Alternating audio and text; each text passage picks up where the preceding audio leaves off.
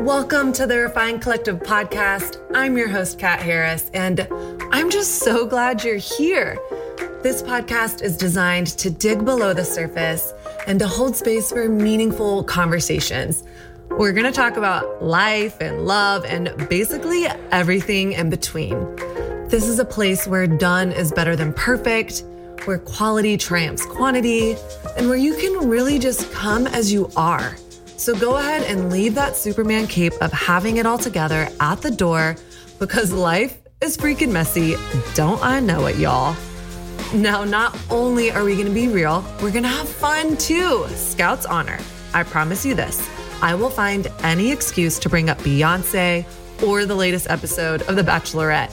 So if you're a new friend, you are so welcome. And before we get started, pause and make sure you're subscribed to the Refined Collective podcast on iTunes so that each week, when a new episode drops, it'll download straight to those devices. And if you're an old friend, welcome back. Hi there. I already know you're all subscribed and good to go, but would you do me a quick favor? Hop on over to iTunes and leave us a 5-star rating and written review. I would be incredibly grateful for that. Now, I used to feel like all weird and awkward about asking you to do this, but then I listened to Oprah's podcast, and even she asks her listeners to do it.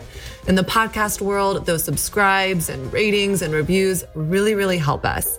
So thank you in advance. You are the best. Finally, if something stands out to you in this episode, find me on Instagram at The Refined Woman or my podcast specific account at The Refined Collective and send me a message. I would absolutely love to hear from you. All right, let's go ahead and get to it. Well, welcome to another episode of the Refined Collective podcast. I am your host, Kat Harris, and today we have Ty Alexander with us. She is a best-selling author, speaker, podcaster, and wellness blogger who teaches women how to choose gratitude over grief, which I totally love. In her writings and teachings, she blends radically honest stories with actionable aha lessons. And through her wildly popular blog, LoveTyAlexander.com, she has become a leading authority in lifestyle, beauty, and wellness-related content. She's even been featured in media outlets like Well and Good, Redbook, Real Simple, CNN, O Magazine, Essence, and was a 2016 Blog Her Voices of the Year nominee. Oh my gosh, so many amazing things. And Ty has also been a digital content partner to major brands like Dove, Anthropologie, Estee Lauder, State Farm, and Ulta Beauty. And in 2016, she fulfilled a lifelong dream of becoming a published author with the debut of her book, Things I Wish I Knew Before My Mom Died. Her first book drives home a resounding message. Women of color need a brave space to discuss their mental wellness without judgment or shame. She has Destination Heal, which is Ty's love letter to those women. This social wellness community was designed to help women cultivate life-shifting healing experiences. Her podcast, Self-Care in Real Life, which is so incredible, explores strategies and ideas for becoming your best self through active healing. As the host of the podcast, Ty takes listeners on a new journey to love shamelessly beyond the guilt, the baggage, and the insecurities that life plagues us with. While the accolades are plenty at this stage in her career, her real heart is to strive for greatness in all that she does. So, oh my gosh, Ty, you're a freaking baller. I can't believe you're on the podcast with me right now. Welcome. Thank you. I'm so excited to be talking with you today. Oh my gosh, me too. And that's not even like all you do. Like I've been following you around in quarantine. Were you getting like sweaty? Were you like, oh my gosh, like no, it's like, oh my God, that's so long. Maybe I should shorten that a little bit. No, I usually shorten them when people send them to me, but I was like, this is freaking amazing. I want to read all of this. But also you're now a DJ. Oh yeah. And you are like building and staining tables in quarantine. Other reasons why I have to update it because I have added yet another talent to my roster of things that I can do. So yeah, I am a DJ now. Seriously, what don't you do? Not too much. I do kind of everything. It's funny because my mother and my father were both entrepreneurs, so I have that just kind of seed in me already. So I've always lived by the model of like, I don't really have to pay somebody to do this. I could probably figure this out. And so now at 43, my ultimate goal is just to have fun. So that's kind of where Yeah. DJing came from. And then I happened to be kind of good. And I was like, oh, hey, wait, maybe I can make this a thing. So yeah. That's incredible. And it's so interesting. I love how you shared that because I think so many people are like, I need to find my thing, my whatever the quote unquote thing is that is going to make me the money, is going to be my dream, my calling, my purpose. And that can change and shift and take on so many different layers and forms throughout our entire life. Like, you just became a DJ like this year, and Yeah. I'm sure 10 years from now, you're going to be trying something else. Yeah, I think that was probably like when I think about my wellness journey, one of the things I had to resolve, obviously from society that instilled in us, is that there isn't that one thing that's going to make me happy, right? Like I have to create my other theme in my podcast is kind of helping women to create these moments of joy. And so I'm constantly chasing after joy. And in some cases, it's chasing after me. Like DJing wasn't a thing that I was like, oh, I have to do, but I saw a class and I saw it like 3 times, I believe in signs. And I was like, I should probably take this class, like whatever. So I take the class. I didn't even buy the equipment until like the week before the class ended because I was like, I don't really know. But again, there's so much joy in that experience. You know, I just let joy kind of flow throughout that. And so a part of my mission is to kind of help women be able to choose those joyful moments and kind of create those things for themselves. Yeah, I think that's so powerful. And just even when you're sharing that, I think about just the idea that, like, I believe every person has like a unique story to tell, and there's like stuff inside us that's begging to get out and is begging to be created and stories to be told. And the story that Ty Alexander has is a story that only you can share. Right, and right. My story, Kat Harris, is the only story that I can share. And I think we all each have these creative explosions in us or creative sparks within us that are just dying to get out. And I know for so long for myself, I was an athlete growing up and I didn't think there was a creative bone in my body. I thought that was for like those creative types or anyone else but me. Like even to this day, I've run a successful photography business for over a decade. And I still am like, I feel like I'm more of like a business person than a creative. Right. But really, like when you're saying like pursuing joy and joy pursuing you, I think we all have those things within us. And I would love to hear what you think. That like when I talk about like working with women, for me, when I'm talking about like singleness and sexuality and stuff like that, like I start using my hands a little bit more, my heartbeat starts bumping a little faster. And it's like, that is a thing that lights me up. And I think we know when the thing needs to come out of us when we have those reactions of, Absolutely. ooh, like that like pricked me a little bit. Ooh, like that gets me excited to talk about. Like, let's do more of those things that were cute, that spark that. I think it's just also selfish of us to believe or allow society to teach us rather that we're only afforded one thing. You know, like that whole idea is crazy to me. Like, so I'm supposed to live until, 90 or 100 and I only have one joyful thing that I like to do. That's absurd. Yeah. That's absurd. And how much pressure? Right. Like, so out of the thousands, hundreds and millions of things I could be doing, I got to pick one. You know, that's just absurd to me. So yeah, I probably will do something else before I die. Yeah, for sure. Probably 10 more things. Maybe Ty, you can kind of unpack for us. So what you're doing now, like, was this always the plan? And like, how did you get here? Like, how did like 15-year-old Ty get to be 43-year-old mogul? So I am not a planner by any stretch of the word. I am definitely the unorganized friend. I'm still working on what being an organized adult looks like. But the younger me, I can say that I always wanted to write. I remember wanting to write children's books, and I had 1,000 journals. I still have 1,000 journals that mean different things.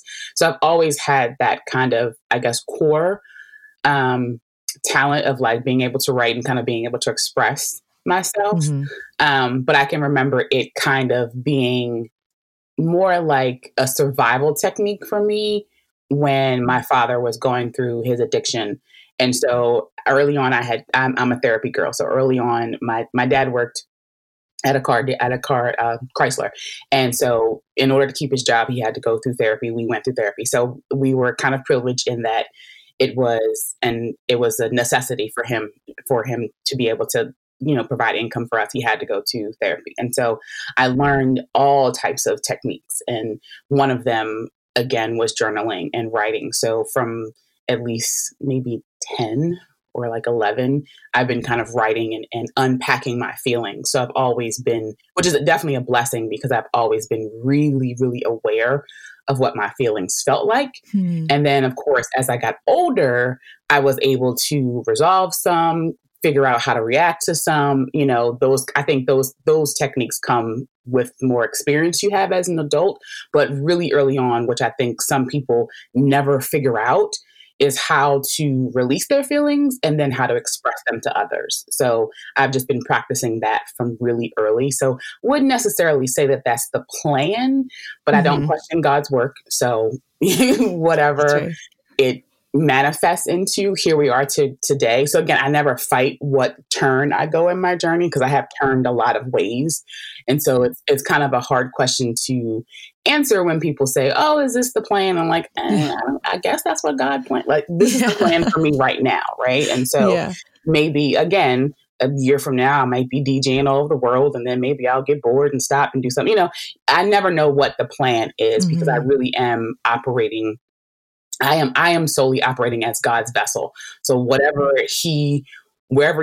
lane he wants me to be in, whatever conversations he wants me to be a part of, I just kind of move through that. So hope that answers the question. The reality that you were able to get tools when you were 10 years old to process, to first identify your emotions and process through trauma as it's unfolding. I mean, I feel like, when my parents got divorced when I was 10, we went to like a local church that had grief counseling, and it was a small group. And I remember my mom will joke now, she'll be like, "Man, I signed us all up for this like 6-week like divorce recovery program." And after the 6 weeks was over, I was like, "Okay, we're done now. Like, it's all over, right? Like, we've moved on, right?" And how funny it's like, well, no, like now I'm 35 and I'm still unpacking and moving through that stuff. But to be able to have those tools. Yeah. I don't think that, or I know that I didn't believe or see that growing up, but it's like, I think because I was so affected by his addiction. Like, I don't think we talk about, enough of how children are affected by their parents' addiction. And I think that I was so, like, for me, again, it was my survival mode. And so I would literally listen to what the therapist said, do the exercises, and then I just kept doing them. And so even, because I think we had like a 12-week something, or like it was, it wasn't a year, but it was like one of those quick sessions.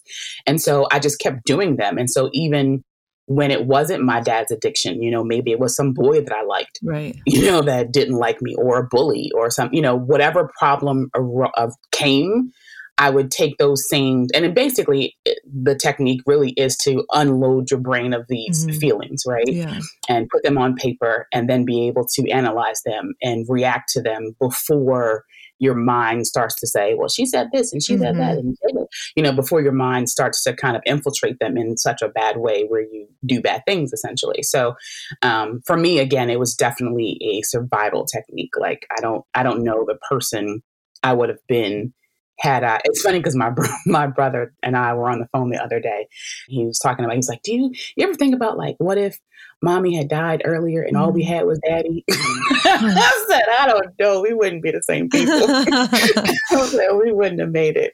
Wow. And so we make jokes because I definitely love my dad, and it's a sickness. Yeah. But it's just, when I think about gratitude over grief, those are the moments of thinking, so, okay, my mom isn't here, but imagine if I never had, this amazing woman that did all of these things in spite of the addiction, and in spite of thousands of things, right? And so imagine if I didn't have this person to mold and scope me, would I really be where I am today? Right. And so when I think about, the grief that I will probably always feel, for her death, it's a mandatory for me to choose gratitude, because I know I could have been somebody else, or, I could have been a different kind of Ty.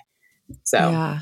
And I think, gosh, you're touching on like so many things that I'm like, oh yes. Like growing up, my dad was an addict, and in and out of basically from the time my parents got divorced until I graduated college, my dad was in and out of rehabs, in and out of our lives. He would pick us up high. We'd go live with him in the summer, and he'd disappear for days on end. And I didn't learn the term adult child of an addict until a couple years ago.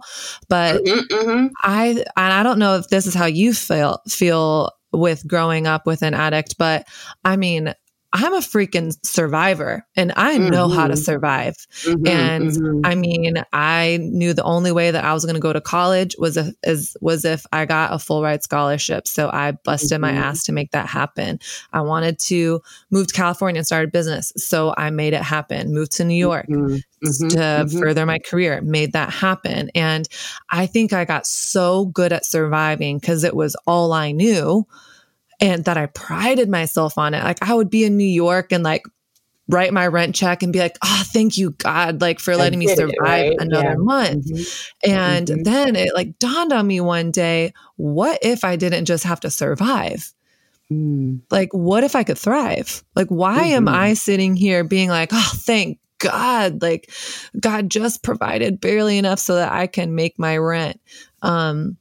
And I think that there's a million ways that growing up in addiction in a broken home has impacted my life. But I was talking with my therapist recently and just working through some of my past stuff with my dad and the addiction stuff. And I shared with her, I was like, I feel like I've lived 1,000 deaths with my family because of this relationship and because of the addiction. And I was like, I'm just so tired of feeling like I'm dying all the time. And she was like, Kat, what comes with death? And I was like, naming off, heartache and, you can't move on and all this stuff. And she's like, well, what else? She was like, only resurrection happens after death. I was going to say, the minute that you said that question, my first thought was rebirth. Yep. Because when you think about things kind of dying, something new comes out of that, whether it's a new situation, a new job, something new comes out. Even when I think about my mother dying, like, yes, it was, sad and, depressing and whatever, but I became a new person. Like I became this wellness person, this person who cared even more about, my health and I just became a new Ty. And so now my perception, as your therapist acts, like my perception of death is just not the same as what it was before, like at all. It's not this horrible, sad story, and again, just kind of watching my mom go through the process, because there's a process of death when you have certain illnesses. And so just watching her, the way she handled it, and just imagining where her soul could be now. It's for me, it's a beautiful experience. It was nothing but a beautiful experience. Now, while it was sad, yes. And I still believe that joy and sorrow can exist in the same plane, and so I've also resolved some of that. Like I can be joyful and be sad too. Yeah. Like it doesn't have to be the one or the other. But it's never, they run parallel, like you experience them both. And I think we dishonor humanity when we tell ourselves, I've got to feel one way, one thing at a time. Like we're not one-dimensional creatures. That's just not how our brain, our bodies, that's not how it works. This episode of the Refined Collective podcast is brought to you by my very own free guide for single women, 6 tips to activate your dating life. Raise your hand if dating as a woman of faith in today's swipe right, swipe left culture has ever felt like a total struggle fest. Or maybe being single in our culture today feels overwhelming, lonely, discouraging, frustrating. And maybe if you're being really honest, it can even feel hopeless. Listen, single gal to single gal, I totally get it. But did you know that doing the same thing over and over again while expecting different results is known as the insanity cycle? Friend, it is time to walk into a freeing, exciting, and purpose-filled season of singleness. It's time to activate your dating life. I created a free guide for you, and by free, I mean $0, called 6 Tips to Activate Your Dating Life to equip you to shake things up in your season of singleness. You can grab it right now at bit.ly/TRW dating tips. Now you will walk away knowing, number 1, the biggest mindset shift that will transform how you show up in your dating life. Number 2, I'm going to teach you how to get unstuck in your dating life. And 3, I will show you the number 1 thing you can start doing today that will radically change your season of singleness. And finally, the 3 things I wish someone would have told me 10 years ago about dating. You don't have to wander around for years like I did, insecure, uncertain, and discouraged about your dating or lack thereof life. So if any of this resonates with you, pause and go to bit.ly, that's bit.ly/TRW dating tips and grab your free guide. Again, that's bit.ly/TRW dating tips. All right, let's get back to it. And so what did that, let's just, start with that self-care journey for you. You're working through coping with your dad's addiction and stuff going on with your family. Was there like a moment where you're like, I need to take care of myself? Like what was kind of the jump starter for that? And what has it looked like for you? So growing, and I'll clarify, because if my dad listens, he'll be like, well, that's not how it went. So as a kid, my dad, it's levels, right? So as a kid, my dad was a drug addict and alcoholic. And then so he went to rehab and happy ending happened. He got clean and he was sober for a really long time, probably from maybe 8th grade until my mom died. And so my mom gets sick and we see the patterns again, right? We see you're staying out late, you're hanging with the wrong people, you're a little, tipsy, and then tipsy becomes drunk, and so then we see the patterns again. And then I have to accept, okay, now we're going back down the same road. And so I became immensely triggered. I cannot deal with this. At 43, I'm not fitting to be taking care of my dad who's an addict. I'm just not going to be able to do it. And I think for me, that was the first time that, 1, I realized that I need to put myself first. And 2, the first time I realized that my dad was a human being first. My dad was a person who had flaws, who also, not only does he have flaws, he also does not have the resources that I have had to be able to cope. And so all of the things that I've learned throughout my life, all of the things, the access to the internet, my friends, meeting people like you, who have similar stories, that wasn't my dad's story. My dad came from a small town in Maryland, slave town. And so all those feelings he has been taught his entire life to hold, to bury deep. And so when I really sat down with my therapist and really broke down what honestly, it came from what forgiveness looked like for me. And so for me, in order for me to put myself first and not feel guilty, I had to be able to forgive, right? And so no one tells you that forgiveness, 1, doesn't come with closure. Forgiveness doesn't mean I get to have some knockout, drag down conversation with you. It doesn't mean that I get to say, oh my God, this is over, we're done. Forgiveness just means that I acknowledge that something happened. I acknowledge that it was bad and I'm going to move on. And whatever those actions look like, they're all going to be different for everybody. But those are the steps that I had to take. And so for me, figuring out how to forgive meant me looking at my dad as a human being. And the narrative that I kept going back to was this is a man who grew up, as much as I love my grandparents, they were abusive, and to think how you as a man, as a Black man who, 1, isn't allowed to be a Black man, who isn't allowed to do all the things that I've been allowed to do. Back then, you didn't think about, owning something or, being, it was against the grain. Wow. And so I had to really come to terms with the baggage that he was carrying and how that baggage, while that's my dad, that's not my baggage. Mm-hmm. That's your bag. And should you need help figuring out how to unpack it, how to move it along, I can, but I can't touch your bag. And so a lot of that for me was really breaking down, like, this is a human who's going through things. Mm-hmm. And that was really the first time that I realized, like, I have to put me first. And so while it was hard, I talk about this in my book, like one of the first incidents I had with grief was guilt, because my mom had died was dying rather. And everyone's like, oh, you should go home, be there for her last breath. And I was like, I don't want to do that. I don't want to hold her hand. And I can own that now, but to say that while your mom is dying, to say, I don't want to hold your hand while you're dying sounds god awful, right? Like the judgment, not even from other people, but the judgment from myself. Like, why would I say that? And so I really had to say, like, I have to choose me first. And here's why.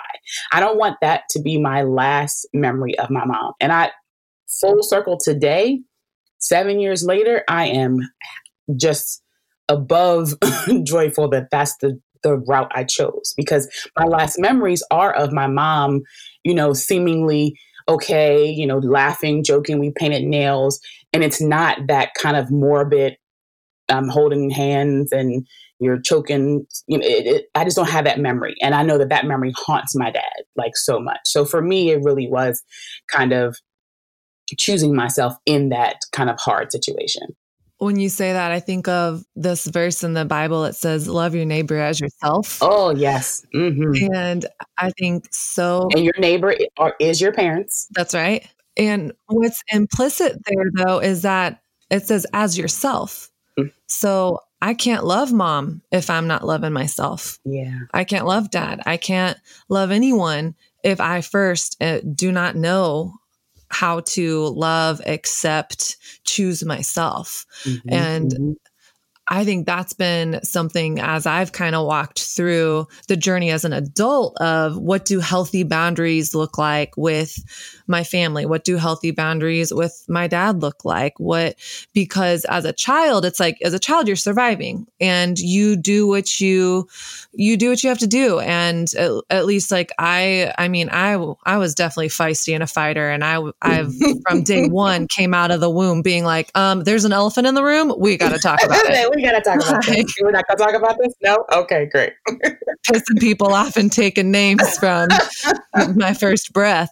But realizing as an adult, I get to decide what forgiveness looks like. Yeah, I get to decide, what does resurrection look like? What does that mean? And I think one of the hardest things about moving through grief with your family or with loved ones is giving every person the space to process it, how they need to process it. Because it's gonna, like, I'm one of 6 kids. Oh, wow. And we all grew up in the same house, and every single one of us have a very different childhood. Listen.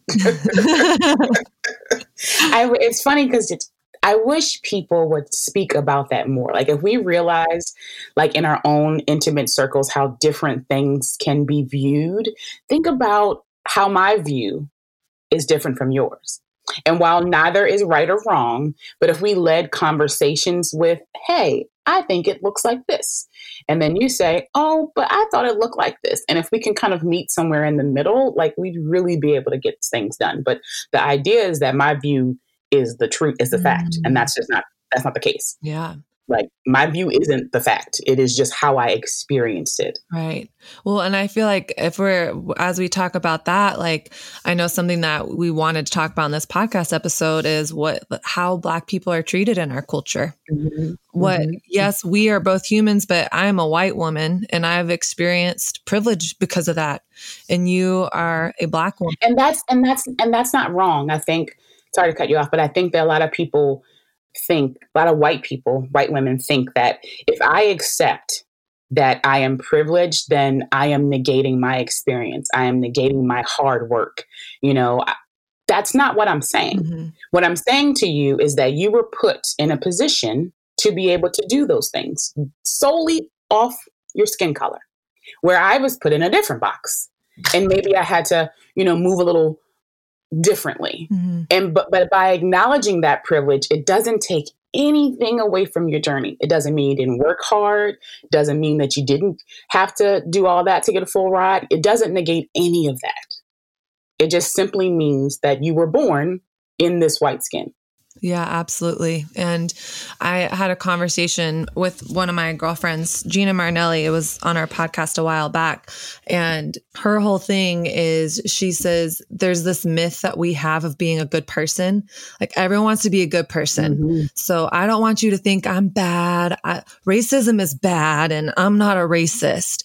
And so I think white people, we get so afraid of being called racist that instead of addressing racism, instead of acknowledging the experience of what it is to be a person of color in our country, we don't want to do that. We just want everyone to know from a bullhorn that I am not racist. And here are the 10 reasons why. Right. And what my friend says, Gina, she says, we all have bias. We all have racism within us. And we have got to acknowledge that first. And then we get to hear other people's experiences. Because if all I'm wanting you to do is think, if I just want to be on this call with Ty Alexander and I just want her to think I'm a good person, well, then I'm not listening to you. I'm not listening to your experience because my experience is right and yours is wrong. Yeah. Yeah. And I think I think the other idea is, I honestly don't care if you're a good person or a bad person. I really don't. What you do in your daily life is really, especially if I don't know you, it only affects you, right? But what I want you to do is be the person who does the right thing. I want you to be the person who does the right thing for the sake of humanity, right? And so you probably could be a good person who may have made some bad choices. So when I think about racism and how we view people, like I just want people to begin to think about how their choices affect other people and how the things you say or even the silence, because I think that we met based on the idea that this terrible thing had happened to this Black man and no one's talking about it but Black people. Yeah. And so my first thought was, again, being in the influencer world and having friends who are other colors, I'm like, why am I the only person who is thinking about this? And so far too often, I feel as a Black woman, I'm always standing up for the everybody's, the whoever's, right? But other ethnicities may only say something if it affects them, right? And so if it's not directly affecting you, then there's this kind of silence crippled with the fact that I'm not a racist, I don't have to address it, right? And so for me, your silence is just as bad as the actual thing that happened, because ideally, at the end of the day, I can't battle this racist whatever without white people. We cannot fix this if we continue to be, I'm not racist, I didn't do anything, I've never said the N-word, I have Black friends. That's great. I'm happy for you and your Black friend. However, we need to do more than that.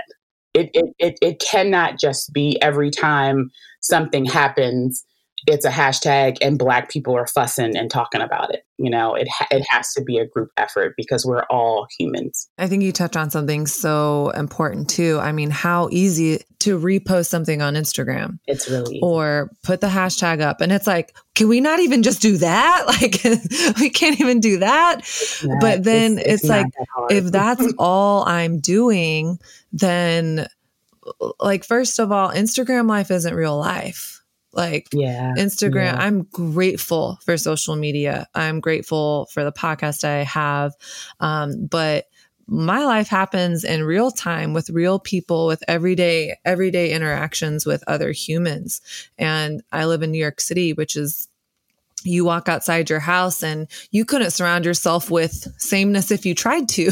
Like everyone, like there's so much diversity, like politically, socioeconomic, ethnicity, like everything across the board, religiously. I mean, I live in a neighborhood where it's one of the biggest Hasidic Jewish neighborhoods in the United States. And I walk outside my house every day and I'm like, wow, like I really am surrounded by people that think, look, act differently than myself. Thank you, God, for that.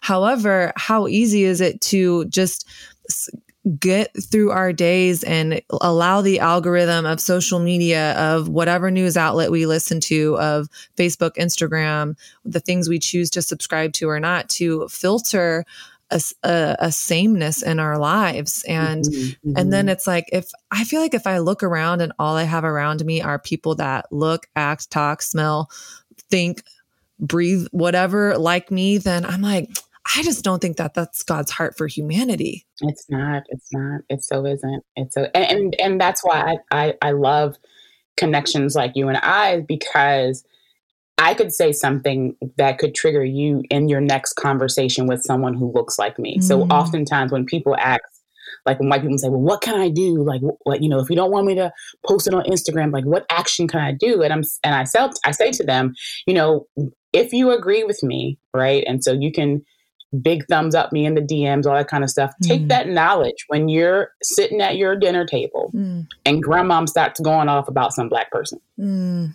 And those are the times where you speak up for me as an ally.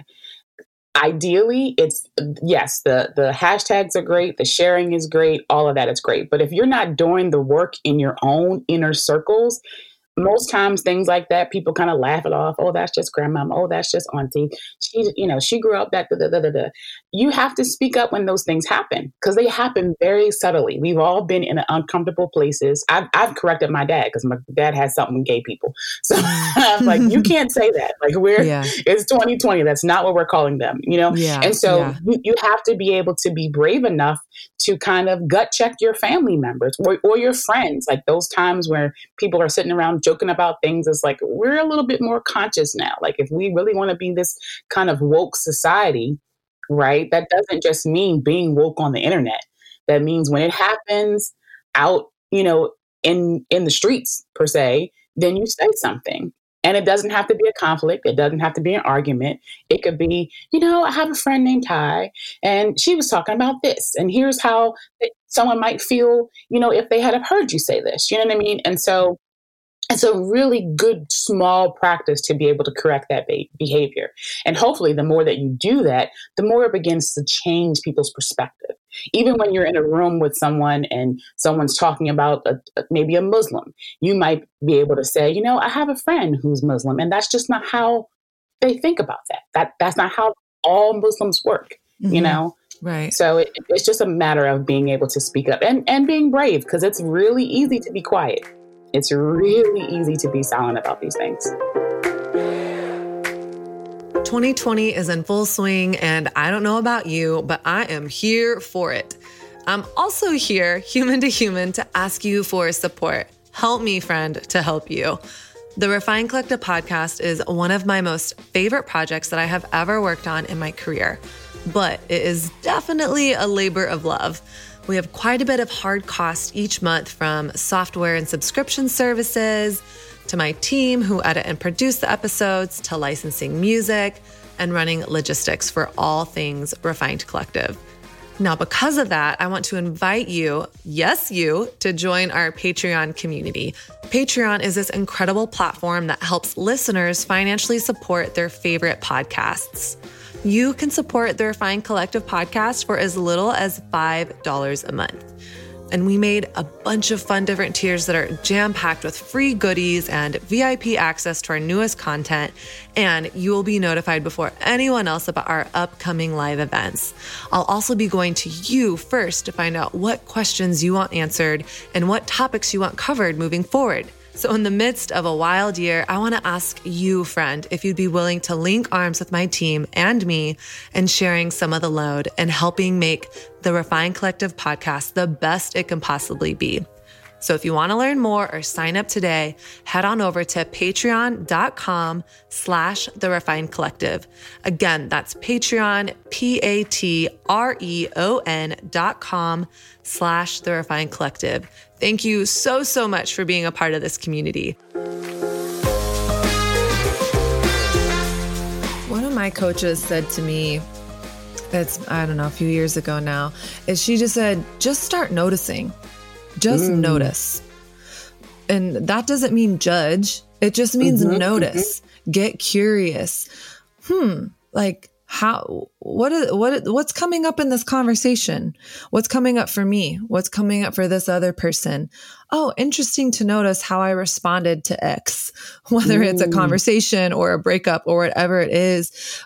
And just starting to notice, even just how you're talking about, journaling when you're a kid and you're just like doing this emotional dump of, oh, this is how I feel. Oh, interesting. This is how I feel in my body. Oh, when grandma says something like that, this is how everyone reacts. This is how I have notoriously acted. Oh, okay. So once we have that awareness, then we get to say, oh, is this in or out of alignment with who I am and who I want to be? That is the question, right? I think so often when we think about self-care, it's like you have to really operate in, for me, it's like what my overall mantra is, right? So like my purpose is teaching women how to choose gratitude over grief. And so if the things I do or feel or be don't align with that purpose, then I got to figure out how to resolve it. But most people get stuck at, I feel this and I should be mad and I should say something and I should. And it has nothing to do with the things you should think you should be doing. Like it don't work that way. All right. Well, can I open another can of worms? I mean, since we're doing worms today, why not? Okay. So on your blog, as I was going hardcore recon, I was like, I gotta know this girl. You recently did a boudoir session.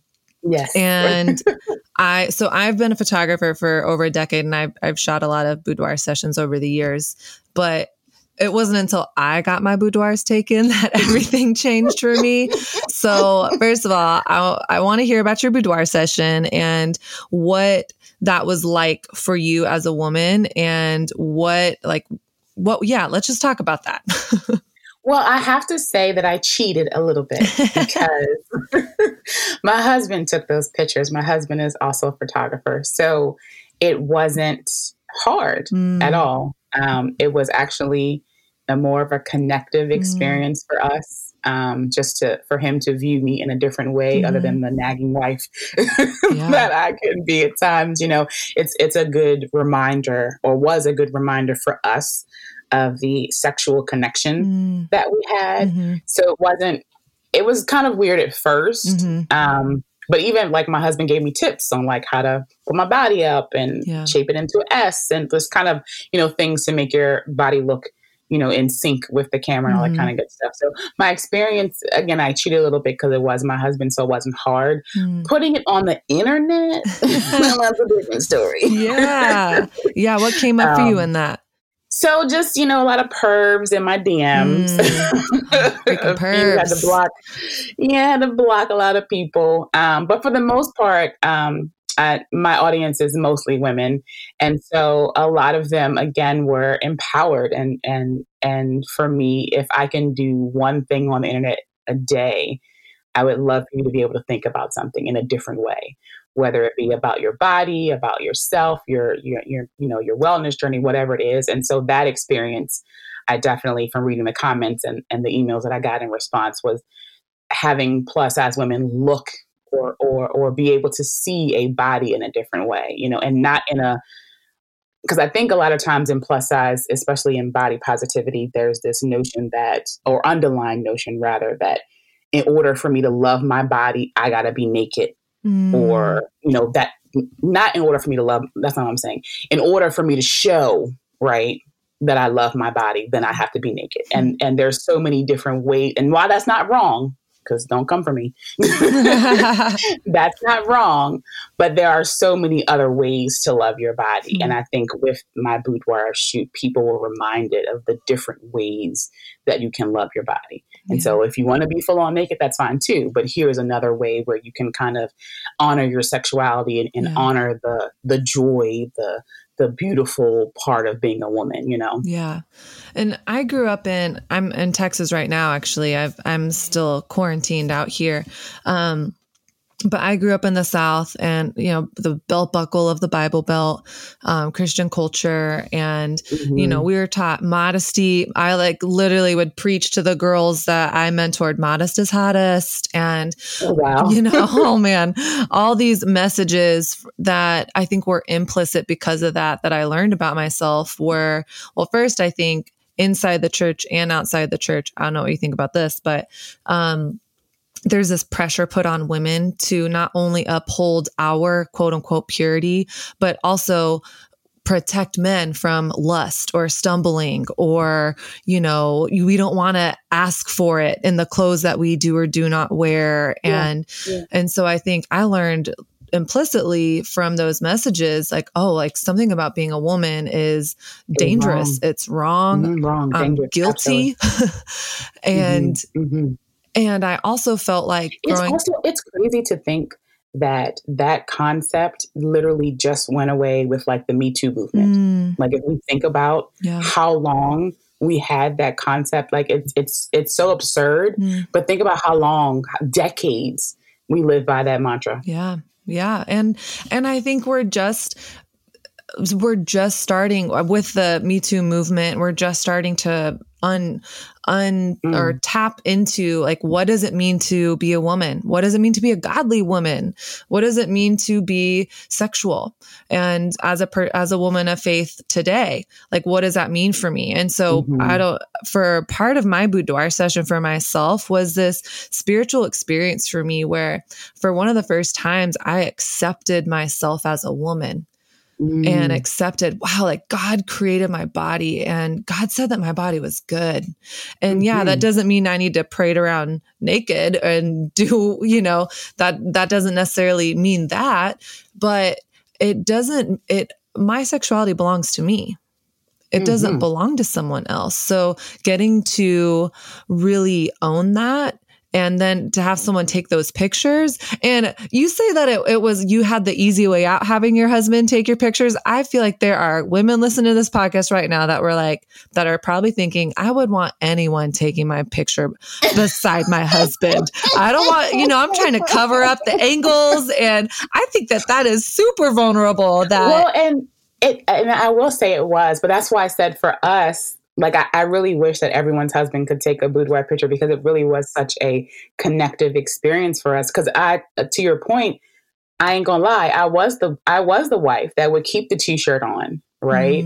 That would, kind of cover myself around my husband at times, especially when I didn't feel comfortable or at my, at my prettiest. And so that shoot really got me to be like, my husband loves me. Fat roll and all, boobs moving to left or right and all, because I'm a big breasted woman, so they don't sit up no more. And so all of these insecurities that I've allowed, the magazines and the surgeries and the Instagram models, all these insecurities that I've allowed, to infiltrate my mind. With that one photo shoot, my mind was like, girl, you're tripping. This is so dumb. This is crazy. So yeah, I hope that everyone at some point can at least experience a boudoir shoot, husband or not. But if you can do that with your partner, I think it's a really great way to reconnect sexually and just intimately, because you forget, and we've been together for almost 20 years. And so sometimes you kind of forget the reason why the attraction is there, because you're moving about the day, you're building houses and working jobs, and, the daily stuff kind of makes you forget, why you came together in the first place. So. Yeah, it can be so easy just to become, I'm sure I'm single, but to become a roommate or a business partner, as opposed to, well, we're also lovers here, there is that here. And I mean, I think when you're describing that dynamic, I hear, man, if I want my partner to take pictures of me, first of all, I have to trust, I have to surrender. That's some foreplay right there, It's hard. And it also, I'm sure, can expose I am not trusting my partner right now, or wow, maybe there's. To your point, I never even thought about it that way, but it did expose the areas that I didn't trust in him. Yeah. Yeah. Wow. Well, I want to ask you 3,000 more questions. So do you have 9 more hours to talk? I mean, we are quarantined, so we could do this all day. I mean, well, maybe just one more question. If there's just, I know you have so much incredible content out there. You're supporting thousands and thousands of women. If you could just say one thing to a person, to a woman that is listening to this podcast right now, maybe it's like, man, I wish someone would have told me this, or if this is just the one thing you want a woman to walk away from today, what would you want her to know? I think my I hate saying overarching because I feel like I say it all the time, but it really is the overarching theme of what I believe in that you got to choose yourself, before, and I'm a mom too, so I get it. I'm a wife, I get it. But in order for me, and I'm a creator, right? So I basically have 3 babies on me, right? I got my own baby, my husband, and then my internet fam. And so in order for me to show up in all 3 of those arenas, my cup not only has to be full, but it kind of has to be overflowing in order for me to pour in so many different lanes. And so if you're just a something, maybe your cup can be full, but no one's just a whatever, right? Yeah. We all have these thousands of titles, right, that we've acquired throughout the years. So you really have to practice. And again, self-care is trendy now, but you really have to practice being able to serve you first in whatever capacity you need it, right? You're not going to be able to be a good wife, the good CEO, the good mom, all of this, if you can't serve Kat first, right? Like if you can't serve who you are, then there's no way possible that you're going to be able to fill all of those buckets. So I would say to all women, you got to pick you first. And it's going to be hard. There are lots of things and times where people will make you believe that choosing you is selfish. And it's not selfish. It's selfless, but it's not selfish. And it's also just the mandatory thing that you have to do in order to show up as your best self for other people in other things and your wants and your needs. And I'll add the second thing that I would tell them is to choose joy. A lot of times we forget that, or we think that joy is supposed to just show up, right? Like at some point, happiness will find me. I'm gonna, flowers and lilies. No, baby, you got to go pick them flowers and lilies. You got to go find all the flowers, whatever makes you happy. You got to go out there and find it. So I encourage everyone to really go out there and create those moments and create them despite your circumstances. So good. So good. Well, thank you so much, Ty, for sharing your heart. And I'm just really grateful for the work that you're doing. And before we hop off, how can people get their hands on your book? How can they hire you? How can they get on your website? All the things. So my book, Things I Wish I Knew Before My Mom Died, the easiest way that you can get it is on Amazon. But once the quarantine is open, it is also at Barnes & Nobles and other brick and mortar stores. You can follow me at Ty Alexander on Instagram. All the other platforms is Love Ty Alexander because they won't give up my name. Y'all go and get them. Oh, rude. Rude. And then my wellness community is Self-Care IRL, which stands for In Real Life. And the website is the same, selfcareirl.com. And that's your podcast too, right? Yes, podcast, wellness community, all that good stuff. Amazing. Well, thank you so much. And we'll talk to you soon. You're very welcome. I'm so sad that you're in Texas because we can't say hi. But once we get off lockdown, I'll come say hi. Oh, yes. Come to New York, or maybe we can meet in the middle. I don't know. All the things. Let's do it. I kind of want to go to Texas because there's some barbecue there. I used to live in New York, so I don't really care. But we can go back to Texas. Yes. I mean, I'll just tell you this from all the barbecue and Tex-Mex and margaritas I've had in the last 2 months. My jeans are not really buttoning right now. So this is why they made leggings. Okay. That is right. I'm living. Well, I thought I was going to be home for a week. So I have a pair of jeans and some yoga pants. So I'm these yoga pants are starting to feel a little tight. Oh, that's so funny. But there are worse things in life than your pants being tight. Listen. Yeah. We will survive. All right. Well, I'll help you get some barbecue. We'll talk soon. Thank you, darling. Good talking to you. You too. Hey, thank you so much for listening to this episode of the Refined Collective podcast. If you are new here, maybe you've listened for a long time and there's topics, questions, comments, concerns that you have about what we're up to, follow us on Instagram, The Refined Woman. Send me a DM and I will get back to you and let me know what you want to hear about. Let me know what you want to talk about, and I would love to make that happen for you. Have such a fabulous day. Bye.